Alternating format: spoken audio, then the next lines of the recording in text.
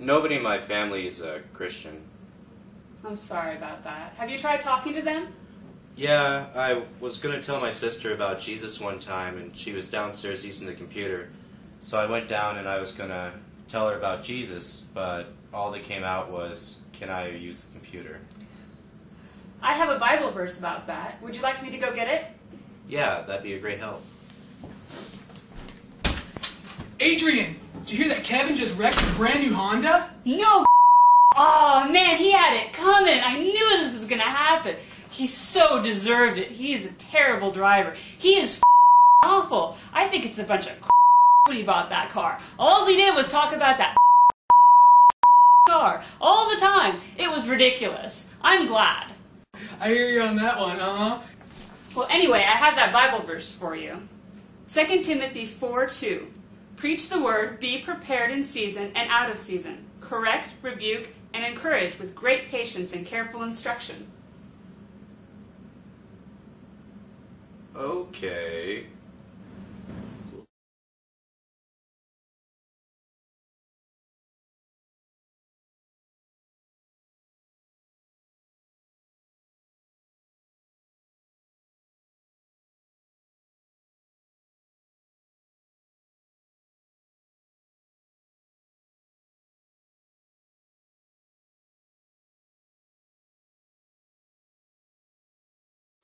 Amen. That's right. We are in the book of James. If you want to go ahead and turn to chapter 1. That's right. Anybody think maybe we should have like a potluck or a barbecue or something once we hit chapter 2? I think so. I think that'll be a milestone. But premeditated, possibly. That's right. That's right. And let's go ahead and let's turn to the book of James, chapter 1. Second acid test. Man, this is exciting stuff here. We're cruising now. And James chapter 1. And we're all the way down, believe it or not, to verse 13. Can you believe it? 13b. Yeah. Okay, 13b is where we're at. Let's take a look at the next acid test. Okay, and of course we saw temptation is the second one. Trials, the first one. Temptation, the second one. Verse 13, when you get there, say moo. Got a couple moves, we're good to go. All right, there we go. It says this, when tempted, no one should say what? God is tempting me. Can you believe that people would do that? Yeah, we'll get to that. That's what our study's about today. For hello, God cannot be tempted by evil, nor does he tempt anyone. But each one is tempted when by his own evil desire he is dragged away and enticed. Then after desire has conceived, it gives birth to sin, and sin, when it's full grown, gives birth to death. Don't be deceived, my dear brothers. Don't get it wrong. Okay, is what he's talking about there, okay? And once again, we're taking a look at the book of James, which again we saw is, the theme of it is an acid test. An acid test for the early church when they finally got out into the world. Because the reason why is because Satan's got an evil plan. Just like it was then, so it is today, believe it or not. The church is flooded with phony baloney believers. And so the last thing that God wants is a bunch of phony Christians going out there telling people about Jesus. Because they're not going to get the right Jesus or the right gospel.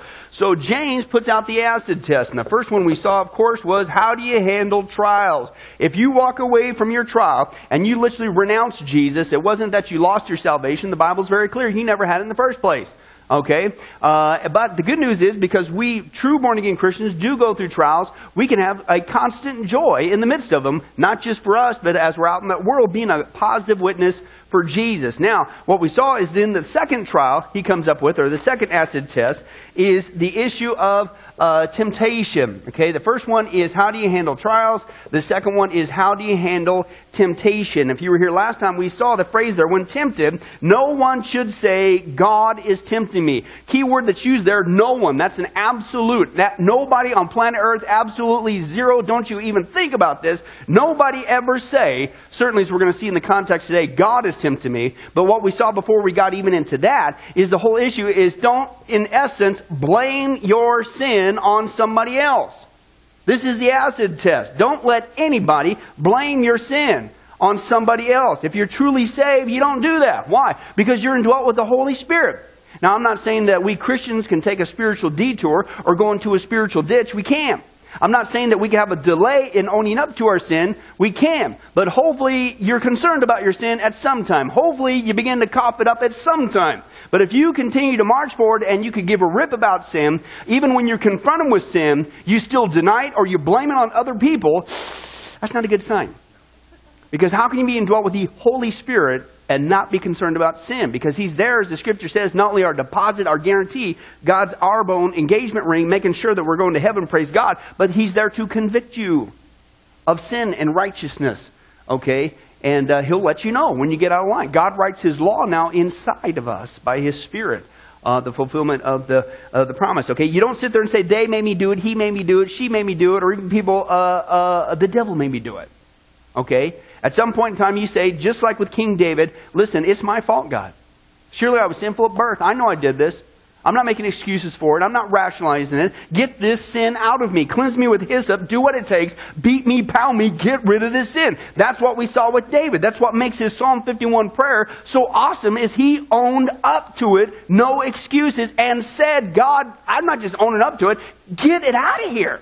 And if you do that for me, I'll even warn other people, don't go that same way. That's, by and large, what you would expect from a true redeemed person. Okay? That's your acid test. If you just sit there and blame other people for your sin, say that you have no sin, the scripture says, even the Apostle John, hey, the truth is not in you, you're a liar.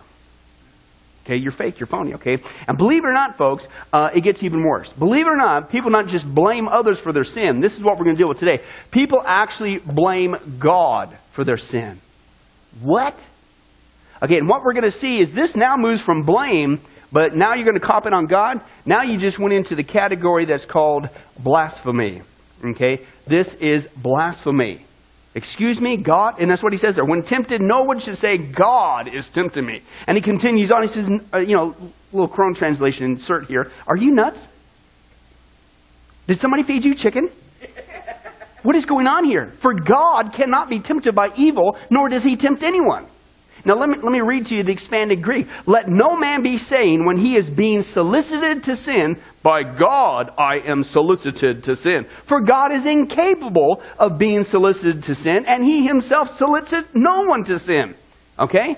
Again, now you just moved from blame, but now you're specifically targeting God. You just moved into blasphemy. And this is what James says. He says, are you crazy? Are you nuts?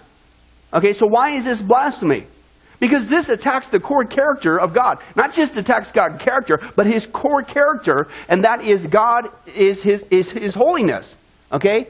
Now, God is love, but you never see in the scripture God is love, love, love. God is just in his character, but you never see in the scripture God is just. But what you do see in the scripture repeatedly is God is not just holy, he is holy, he is holy, he is holy. A general rule of interpretation in the scripture is, anytime you see something repeated, God put it there for emphasis. It's like God saying, I really want you to understand this. And if there's one attribute of me, God says, that I want you to really get, it's I am holy. I am holy. I am holy. Now, holy means without sin. As the scripture says, God in him, there is no sin. There is no darkness. There's not even shadow. God is light. He is without sin. He is pure. He is holy, okay? And so the very fact that somebody would attack his core character and say, you, God, made me sin? What? Evil repulses God. Sin has no place in his character. It cannot penetrate God. Okay? And as one guy said this, think about it logically. He says, listen, if God were to tempt someone, then this would mean that he had delight in seeing someone else do evil. But he who knows no evil cannot delight in evil. Okay? But then let me give you a little teaser, because some people will bring up other passages of scripture out of context and say, well, yes, God does tempt people. No. The first one that people, believe it or not, I want to get you equipped in case the skeptic comes along, because they'll usually bring up usually one of three or all three of these passages out of context. The first one is Samuel 24. Okay, and Samuel 24 says, quote, the anger of the Lord was kindled against Israel, and he incited David against them to say, go number Israel and Judah. Now this is where David committed the sin of not trusting in God's provision. He numbered the men and trusted in nobody can get us. It wasn't because God's our fortress and our defense. It's we got a bunch of guys, right? And so that was sin, okay? But what it said there, wait a second, did God tempt David to sin?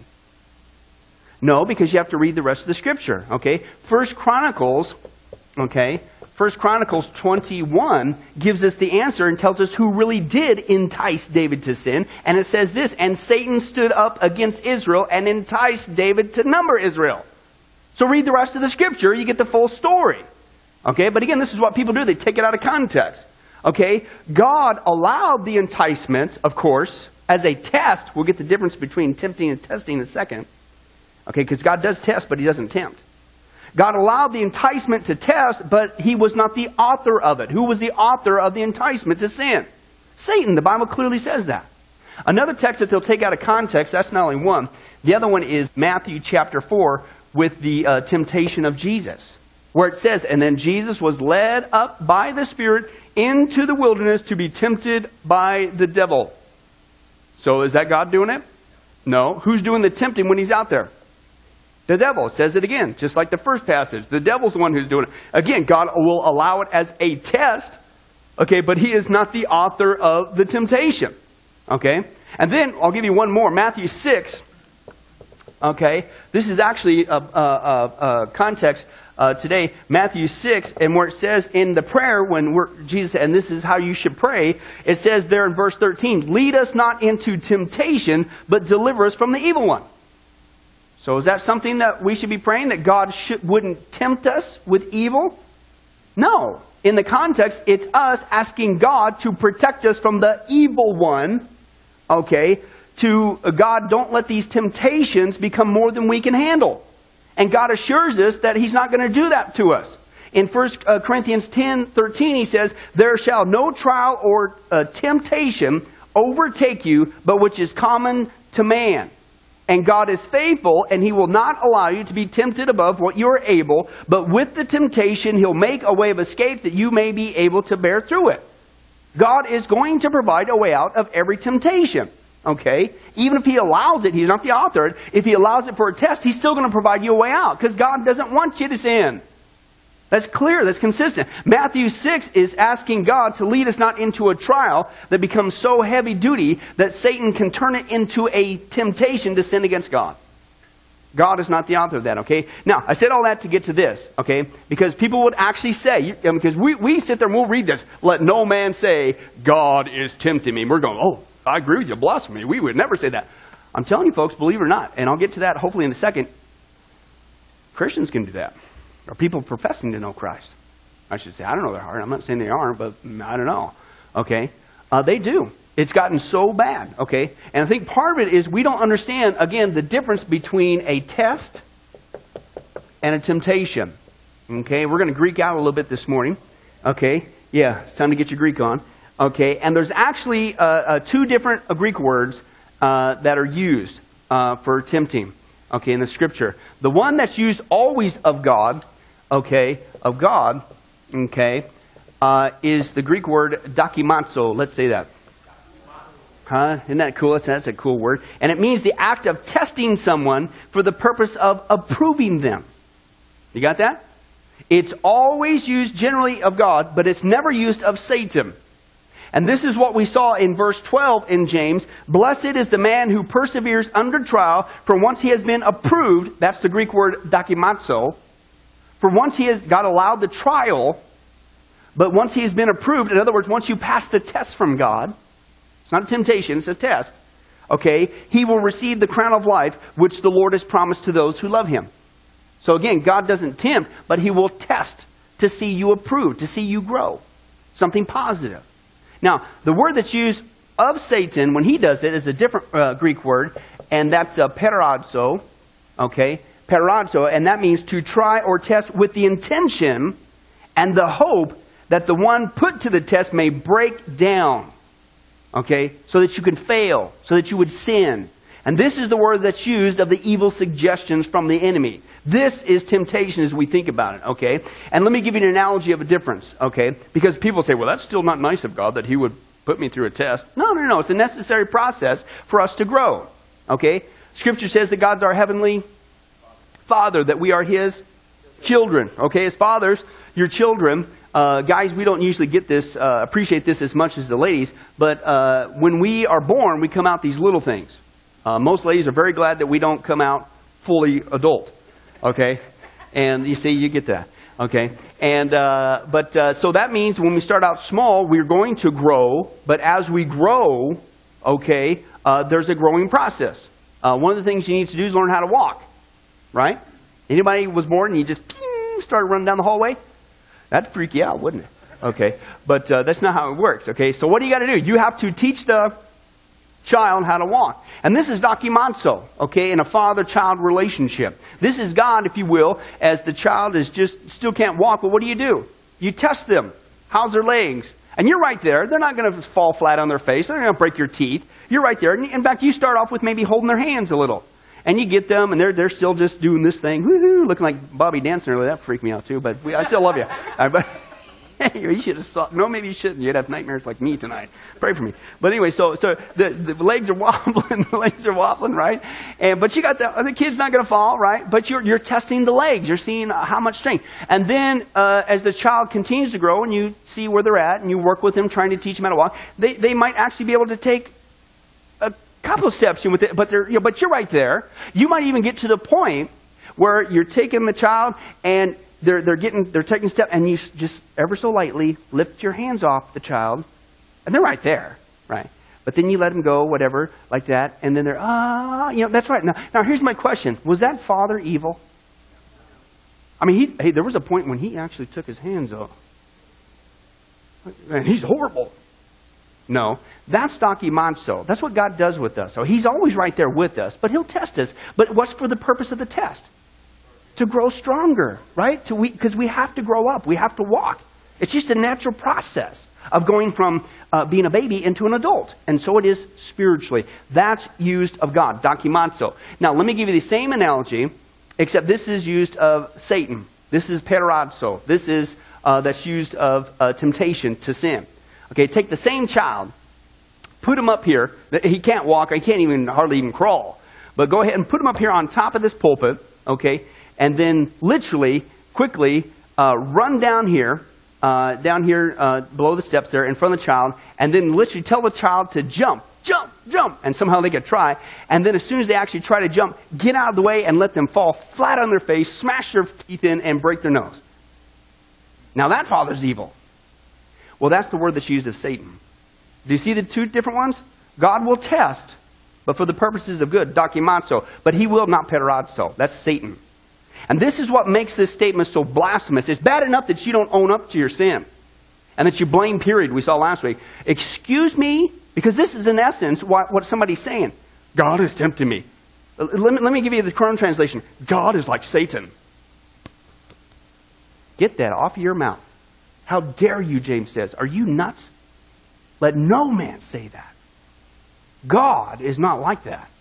Satan does, but God is not. In fact, verse 13, listen to how many times he is clearly speaking, not of dokimanso, what God does, but of Satan. Verse 13, let no one say he is tempted, that's perazzo. Okay, I am being tempted, perazzo, by God. Okay, for God cannot be tempted, perastas, that's a negative form of perazzo. Okay, meaning there's absolutely no way that he can do that. Okay, and he himself does not tempt, perazzo, anyone. That's just in that one verse.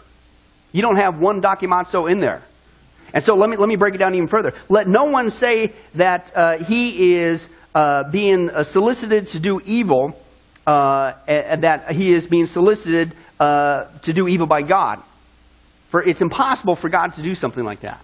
He doesn't do that. Okay, and he himself doesn't do that. That's reserved for Satan. Let me break it down even more. Let no man say when he is tempted that God is acting like Satan. For God cannot be like Satan, and He is not like Satan. Unlike Satan, God is holy, and it's blasphemous for you to even think that, let alone actually come out of your mouth.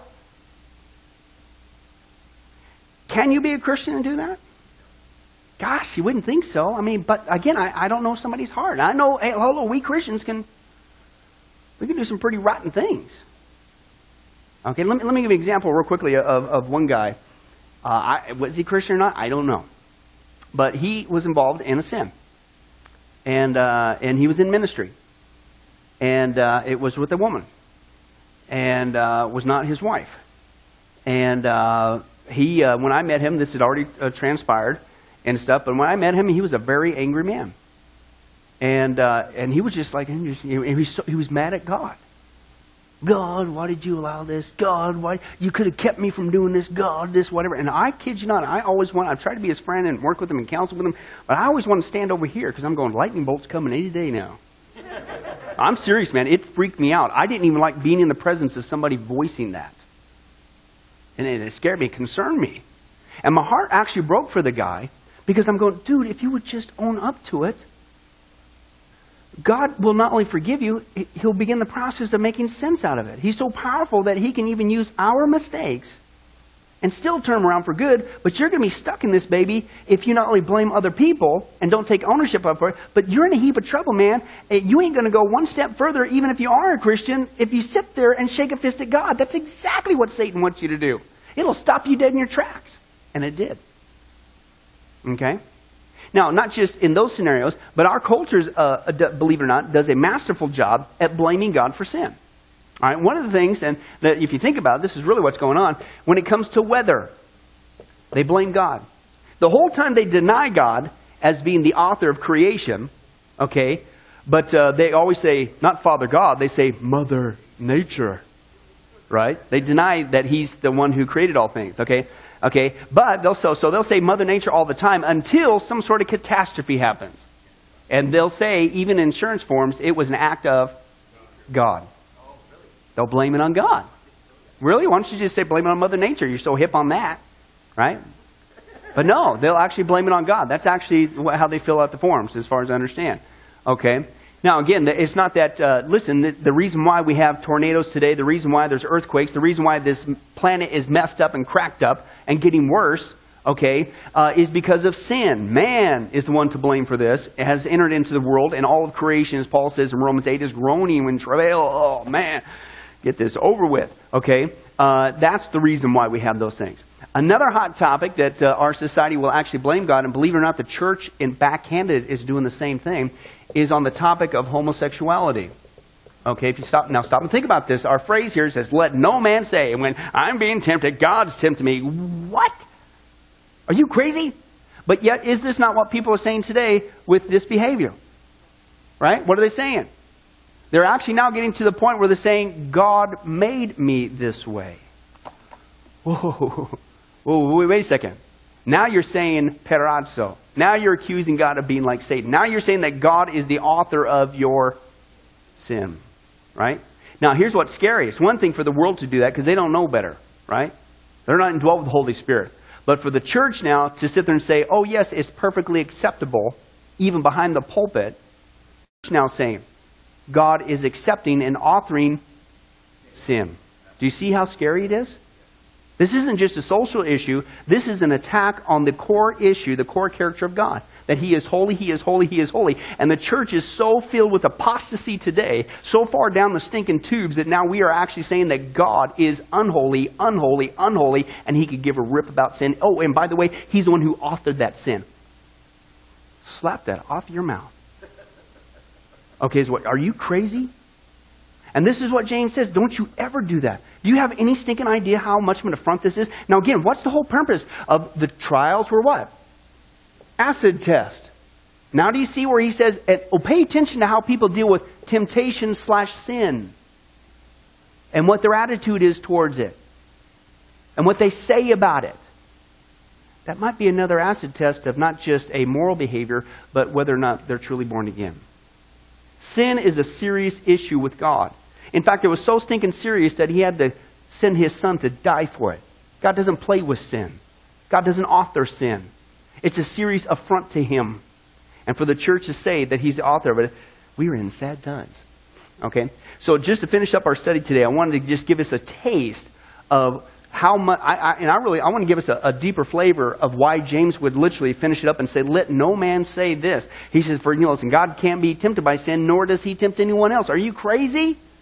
And I really think that if there's one attribute that you really don't hear much about in churches today, it's this attribute of God, His holiness. And I like what one theologian said. He says, I think the reason why we don't hear much about God's holiness is because it scares us. And you know what? It should. Because we are inundated in a world full of sin, and we play with sin, and we rationalize sin, we're immersed in sin, and we have no stinking idea how sick it is to God.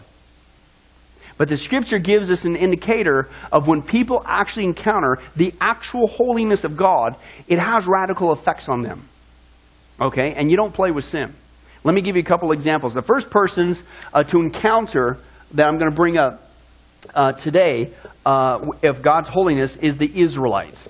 Okay, let's take a look at what happened to the Israelites. This is Exodus chapter 20, verses 18 through 19. Okay, and they encountered the holy presence of God, okay, as he came down on the mount there. Okay, and here's what they says there. It says, when the people heard the thunder and the loud blast of the horn, and when they saw the lightning and the smoke billowing from the mountain, they stood at a distance, listen, trembling with fear. And they said to Moses, you tell us what God says and we will listen, but don't let God speak to us directly. If he does, we will die. So according to the Scripture, the Israelites, when they finally came across the actual presence, not the fake thing, not a goosebump thing, the actual presence of our holy, holy, holy God, what was the response of the people? Fear, trembling. Right? Now contrast with the response that we have today in the American church. Hey, God, great to see you, old buddy, old pal of mine, high five, woo, yeah. We're really flippant. And we're going to begin a new series, and we're going to talk about having an intimate, personal relationship with God, and that's awesome. But at the same time, he's God. Don't forget that. And I think we've gone out of balance with that, okay? But no, that's not their response. They said, please, Moses, please, please, please, please. And you can hear it in their voice. They're trembling. It says trembling with fear. Don't, we can't even listen to them. We're going to die. You don't hear that much anymore, do you? Oh, and then, can you imagine if the Israelites got up there and says, God, you made me sin. What do you think he would have done right then? Lightning bolt. Let me give you another example of that. This is Samson's parents. Okay, Samson's parents. This is in Judges 13. Samson's parents. Okay, and let's take a look at their response when they encountered the holiness. Judges 13, verse 20 through 22. And the flame blazed up from the altar towards heaven. The angel of the Lord ascended in the flame. Okay, and this is just the angel of the Lord. Okay, and seeing this, Manoah and his wife fell with their faces to the ground. When the angel of the Lord did not show himself again to Manoah and his wife, Manoah realized it was the angel of the Lord, and here's what he says, we are doomed to die. We have seen God. Now, contrast with the response that we usually get today, say, people in the American church say, well, it's about time you did something, God. Don't you know how long I've been dealing with this situation? Don't you see the pain we're in? What is wrong with you, God? You ever hear people kind of sort of pray like that and act like that? And yet, what was their response?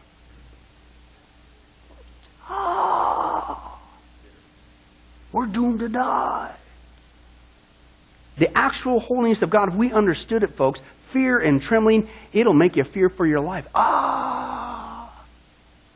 See, when you understand the holiness of God, I think you can really now appreciate the grace and love of God. Because our sin has been so dealt with completely with Jesus on the cross that we don't have to respond like that anymore. As Hebrews says, now we can approach his throne with boldness freely to receive mercy in our time of need. Right?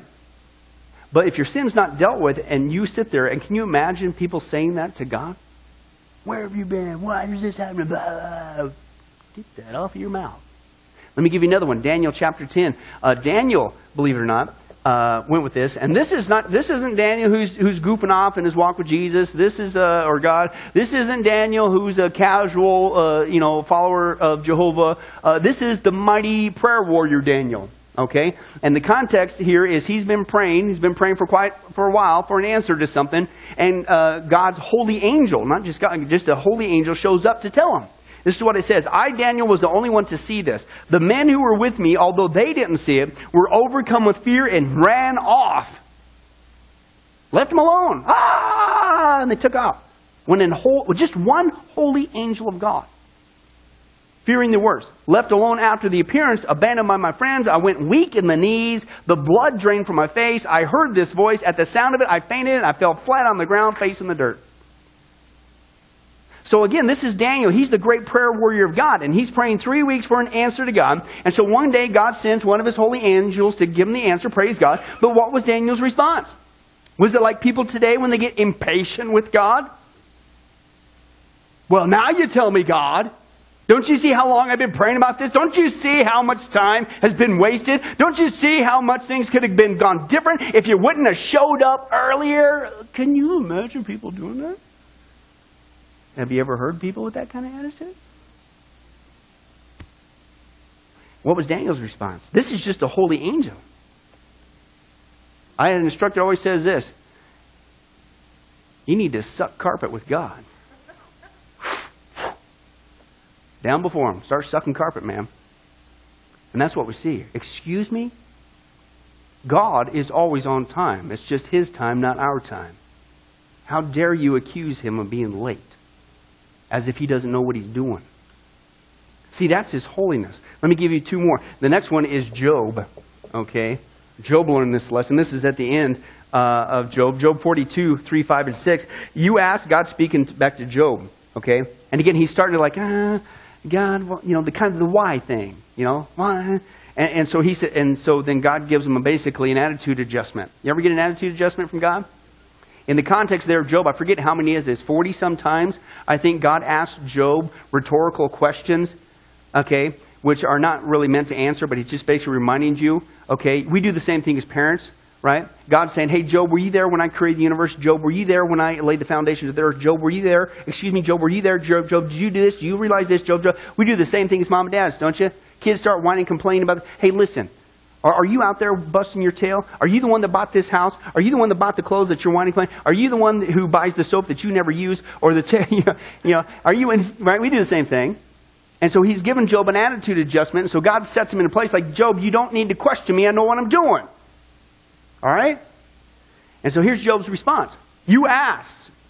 He's speaking to God. Who is this that obscures my counsel without knowledge? Surely I spoke of things I did not understand, things too wonderful me to know. My ears have heard of you, but now my eyes have seen you. Therefore I despise myself, and I repent in dust and ashes. Oh, that even came out of my mouth, God. Is Job's response. Okay? Now, is this the response that you hear from people today in the church? God, what is the deal here, man? What are you up to? You don't know what you're doing. Why do I have to suffer like this? This ain't right. This ain't fair. What are you doing? You ever hear people like kind of have that attitude? What's Job's? What would if Job were here today? You know what? Crone translation. You know what he would say to those folks? Shut your mouth. Shut your mouth. Do you have any idea what you just said? That you would charge God with wrongdoing? See, Job back in chapter 1. When he started out, he was doing it right. Because that's exactly what it said. He lost everything. And then his wife even came up to him and says, Job, just give it up, man. Stop trying to maintain your relationship with God and be righteous. Just curse God and die. Shut your mouth, woman. Shall we not accept good and bad from God? He knows what he's doing. And the scripture says that he praised God, saying, God gives, God takes away. Blessed be his name. And it said, and he did not sin with his mouth, charging God with wrongdoing. As if he didn't know what he's doing, even in the challenging times. How dare you accuse... See, if God didn't know what he was doing, that means that he is not God. He's not omniscient. He doesn't know what he's doing. And if he doesn't know what he's doing, that means he makes mistakes. A mistake is a sin. Now you're attacking his character. What? One more just to get you the idea. You're starting to get the flavor of why James is saying, let no man, are you crazy? How could you, what? How could a Christian say that about God? One more, and this is from Isaiah in Isaiah 6. Okay? Isaiah chapter 6, verse 1, 3, 4, and 5, it says, I saw the Lord seated on a throne, high and exalted, and the train of his robe filled the temple, and they were calling to one another, Holy, holy, holy is the Lord Almighty. And at the sound of their voices crying out, what attribute? God is holy, he is holy, he is... Listen, the doorpost, the threshold shook. Can you imagine all of a sudden angels show up here and they're just saying, holy, holy, and literally the lights start shaking and the building starts crumbling and here comes the sheetrock down and there's, can you imagine the scene? That's what's going on here. Doom, and this is what he says, doom, it's doomsday, I'm as good as dead. Every word I've ever spoken is tainted, blasphemous even, and the people I live with, they talk the same way, using words that corrupt and desecrate. Here I've looked God in the face, the King, the Lord Almighty. And then you will actually have people today in the church that will treat God's presence as if it's some emotional high. Oh man, it was so awesome. I was in the presence of God. And of course you have to talk like a surfer to get the point across. I was in the presence of God, and I had goosebumps on top of my goosebumps, and I cried like a baby. Okay, now I went from a surfer to an English dude. It's English surfer. Come on, work with me. You get up here and do it. But now I'm not, and again, we're beginning a new study, Renewing Your Faith, and it's about having that intimate personal relationship with God. Okay, but we can't ever forget He's God. And I think the pendulum has swung to the other side, where now God is just our cosmic buddy. And we've forgotten that, wait a second, but He's God. He's holy, He's holy, He is holy. And don't ever get there so loose, if you will. So listen, I think here's the word, irreverent. Because you can enjoy intimacy with God, but keep it in its context. Reverent. Yes, He sticks to us closer as a friend sticks to a brother. It's an intimate, it's a beautiful relationship. You're going to hear that from me, Lord willing, the next 12 weeks. But don't throw the baby out the bathwater. He's still God. And you need to have that reverent attitude. And I think that's a simple thing for Christians to do. Okay, you keep that in mind. Okay, and I also again think that once you understand that, doesn't it make you appreciate the cross of Christ even more? Doesn't it make you appreciate the statement in 1 John 1:9 that when he simply says this amazing statement, if we as Christians, because we blow it still, right? We still sin in, did you know that God, we're going to get to this day, He's omnipresent, which means He sees and hears everything we do, which means we're actually not just always in the presence of Almighty God, He sees everything we do, including sin, which means there are times when we actually sin in the presence of God. Wow, praise God for the cross of Christ, who atones for all my sins, past, present, and future, so God doesn't see those anymore. See, I'm firmly convinced you cannot fully appreciate the love, forgiveness, grace, and mercy of God until you first understand the holiness of God. And when you understand the holiness of God, it magnifies what Jesus did on the cross and makes you a billion times more thankful. Just like that. Woohoo! Yes, God. Thank you for saving me. And so when you understand that, the last thing you'd ever want to say is this, God, why didn't you? God, you should have. God, you... Whoa, whoa, whoa. And again, that's the point that James is saying. Listen, I don't know how far you can push that, but is this another acid test? Are Christians really that flippant with sin? So flippant that you not only don't own up to it, but you would actually say that God made you do that? Whoa, I don't think so. I think you're failing the test. Now, even if we are a Christian, and if we want to go in that route, unfortunately, hope not, but, we Christians can blow it, okay? And again, only God knows the heart. First of all, my point is, don't go there. Why flirt with that? It's either a sign you're a Christian who's in a spiritual ditch, which is not good, or it's a sign you're fake.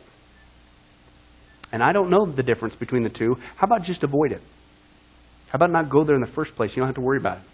Okay? But the problem is when we do go there, fake or true, and because this goes on in the church, did you know? Okay? That irreverent attitude towards God, even the lost can see, and it turns them away. Okay? Let me give you an example. This is a true story. I came across this letter several years ago, and it's a high school girl, and it was on a blog, and I go, oh, you got to be kidding me.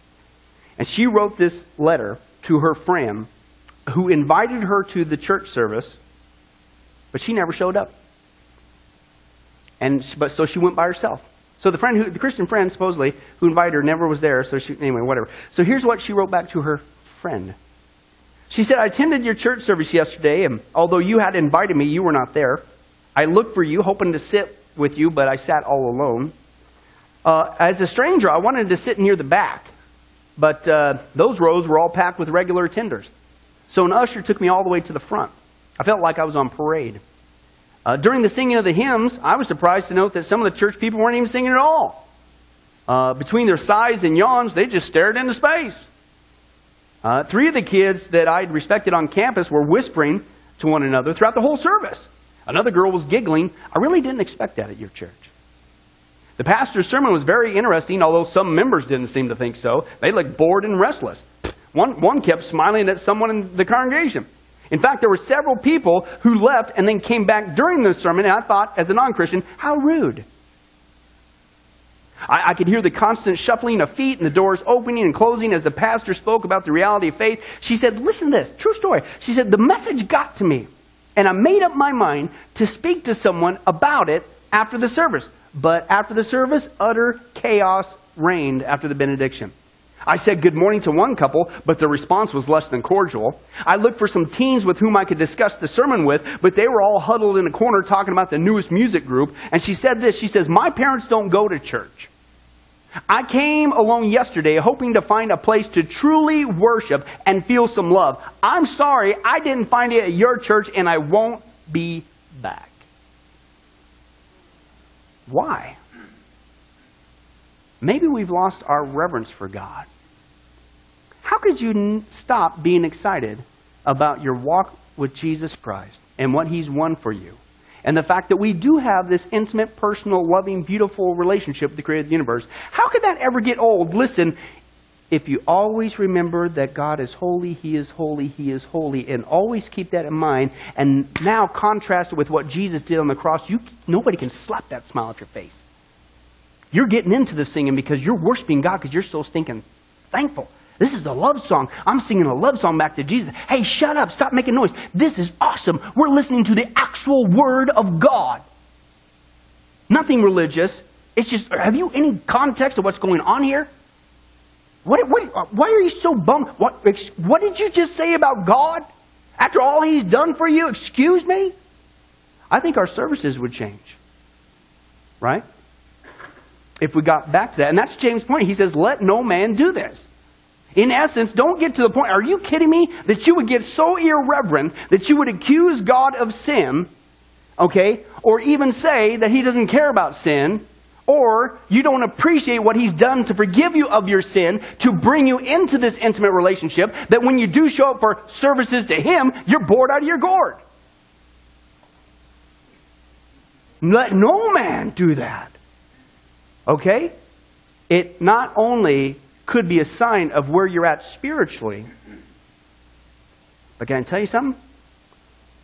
Even the non-Christians can smell it a mile away.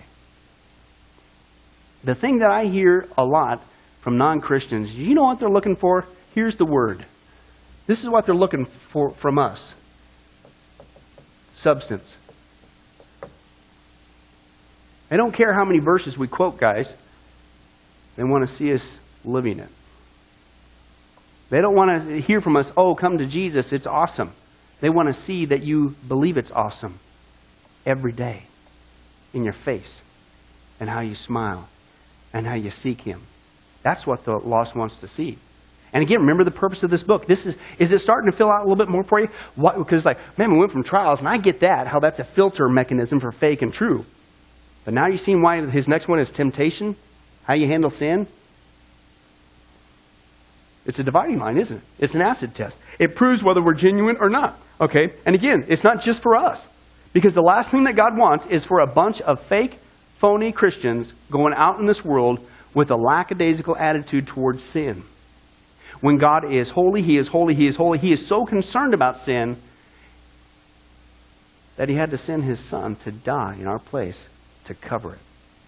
How could we ever have a small attitude towards that? Amen? Let's pray. Well, hi, this is Pastor Billy Crone of Sunrise Baptist Church, and I hope you enjoyed today's study. But before you go, let me ask you one final question. Are you sure that if you were to die today, that you go to heaven and not hell? Before you answer that, let me share a couple things with you. Did you know that the Bible says that God is holy and that we are not? And the Bible also says that the wages of our sin or our unholiness is death. In other words, when we die, and it's coming for each one of us, We're all marching towards the grave at different speeds, but it's going to happen. The Bible says, therefore, since the wages of our sin is death, we deserve to die and go straight to hell and not to heaven. And that's bad enough, but to make matters worse, we don't want to admit this. God already knows. He knows all of our behavior, everything, our thoughts, what we've done, what even we're going to do. He knows it all. He's gone. Even though He already knows this, we don't want to admit this. And so, out of love and mercy, God gave us something called His law, or the Ten Commandments. It's kind of like His x-ray into our heart to show us what He already knows, that He is holy and that we are not. And it's this unholiness or sin that separates us from Him. Let's take a look at God's x-ray, if you will, His divine law, to show us what He already knows. The Ten Commandments, the ninth one, says this: you shall not bear false witness. Okay? That's called lying. Okay? And if you've ever told a lie once, which we all have, myself included, the Bible says that makes you a liar. Okay? Another commandment says, you shall not steal. Okay? And you might think, well, that's something that everybody does. Well, it doesn't make it right, and it demonstrates what God is trying to show us, that we all have sin, and it's separating us from Him. Even if you took a pencil in the third grade from somebody, if you did it without permission, that's stealing. And so now you've become a thief. The Bible says that you shall not use the Lord's name in vain. And how interesting it is and unfortunate that the only name under heaven by which men might be saved, the name Jesus Christ, has now become a common cuss word. The Bible says that God is so holy that even His name is holy. If you've taken the Lord's name in vain and used it as a cuss word or even flippantly, the Bible calls that the sin of blasphemy. And so now you become a blasphemer. The Bible says you shall not commit adultery. And Jesus says if you even look at another person with lust in your eye, you've committed adultery in your heart. And finally, the Bible says you shall not murder. And you might think, well, hey, I haven't done that one. Really? Well, again, the Bible says that the sin of hatred is the same as the sin of murder. The only difference is you pulled the trigger, if you will, in your heart. You wish they were dead. And in God's eyes, it's the same thing in principle. Folks, that's only just a couple of the Ten Commandments. We didn't even go through all of them. But I think you're starting to get the picture. The Bible is correct. We have all fallen short of the glory of God, myself included, and that we are separated from God as a result. And so when our time comes, we're not automatically going to heaven. We are headed for judgment. We are headed for hell. Now let me tell you the good news. The good news is that God so loved the world that He gave His one and only begotten Son, Jesus Christ, to save us. Jesus Christ died on the cross. It was the death penalty of its day. He paid in full the price for our sins to be forgiven. Let me give you an analogy. For instance, even today, we could see that a person could commit a crime. They cannot reverse it. The sentence has been passed. The judge has slammed his gavel, and they are ushered off into their jail cell. And in this particular crime, they are going to receive the death penalty. And so they're behind bars just waiting for the time, waiting for the call for them to go and receive the death penalty. But believe it or not, as we know, there is a way that a person can get off a death row. And that is if the one in authority, the governor, would grant them a pardon. Now, they didn't earn it. They certainly don't deserve it. And there's nothing they could do to earn it because nothing can reverse their crime. Okay? Yet the one in authority has that ability to grant them a pardon. Well, can I tell you something? That's what God has done through Jesus Christ. The cross was the death penalty of the day. God sent His one and only Son to die on the cross, to take the death penalty in our place, and that if we would just receive His pardon for all of our sins, God is willing to allow us to get off a death row. He's willing to forgive us completely of all of our sins. That's the good news that I want to share with you. God loves you. The Bible says that God is not willing that anyone should perish, but everyone come to repentance. Won't you, if that's you, call upon the name of Jesus Christ right now? Won't you ask Him to forgive you your sins? The Bible says that if you confess with your mouth Jesus is Lord and believe in your heart that God raised Him from the dead, you will be saved. Won't you do that now, wherever you are? Please, take God up on his amazing, loving offer. I'll let you down. Man will let you down. People will let you down. But God never will. He wants to adopt you into his forever family. He loves you. He's willing to forgive you of anything and everything you've ever done, past, present, and future. It's amazing. Please, call upon Jesus now. Well, this has been Pastor Billy Crone of Sunrise Baptist Church. If there's anything that we can do for you, please don't hesitate to ask. Our number and information will come up here on the screen here shortly. And remember, I hope to see you in heaven. God bless. Thank you for watching this presentation from Sunrise Baptist Church. If you would like to send us a letter or any other kind of postage, you can reach us at 1780 Betty Lane, Las Vegas, Nevada, 89156. For more information, you can give us a call at 702-452-8599 or email us at bcrone@getalifemedia.com, or you can visit our website at www.getalifemedia.com. Billy Crone and this ministry can also be found on Facebook and Twitter. Join us for services at www.sunriselv.com.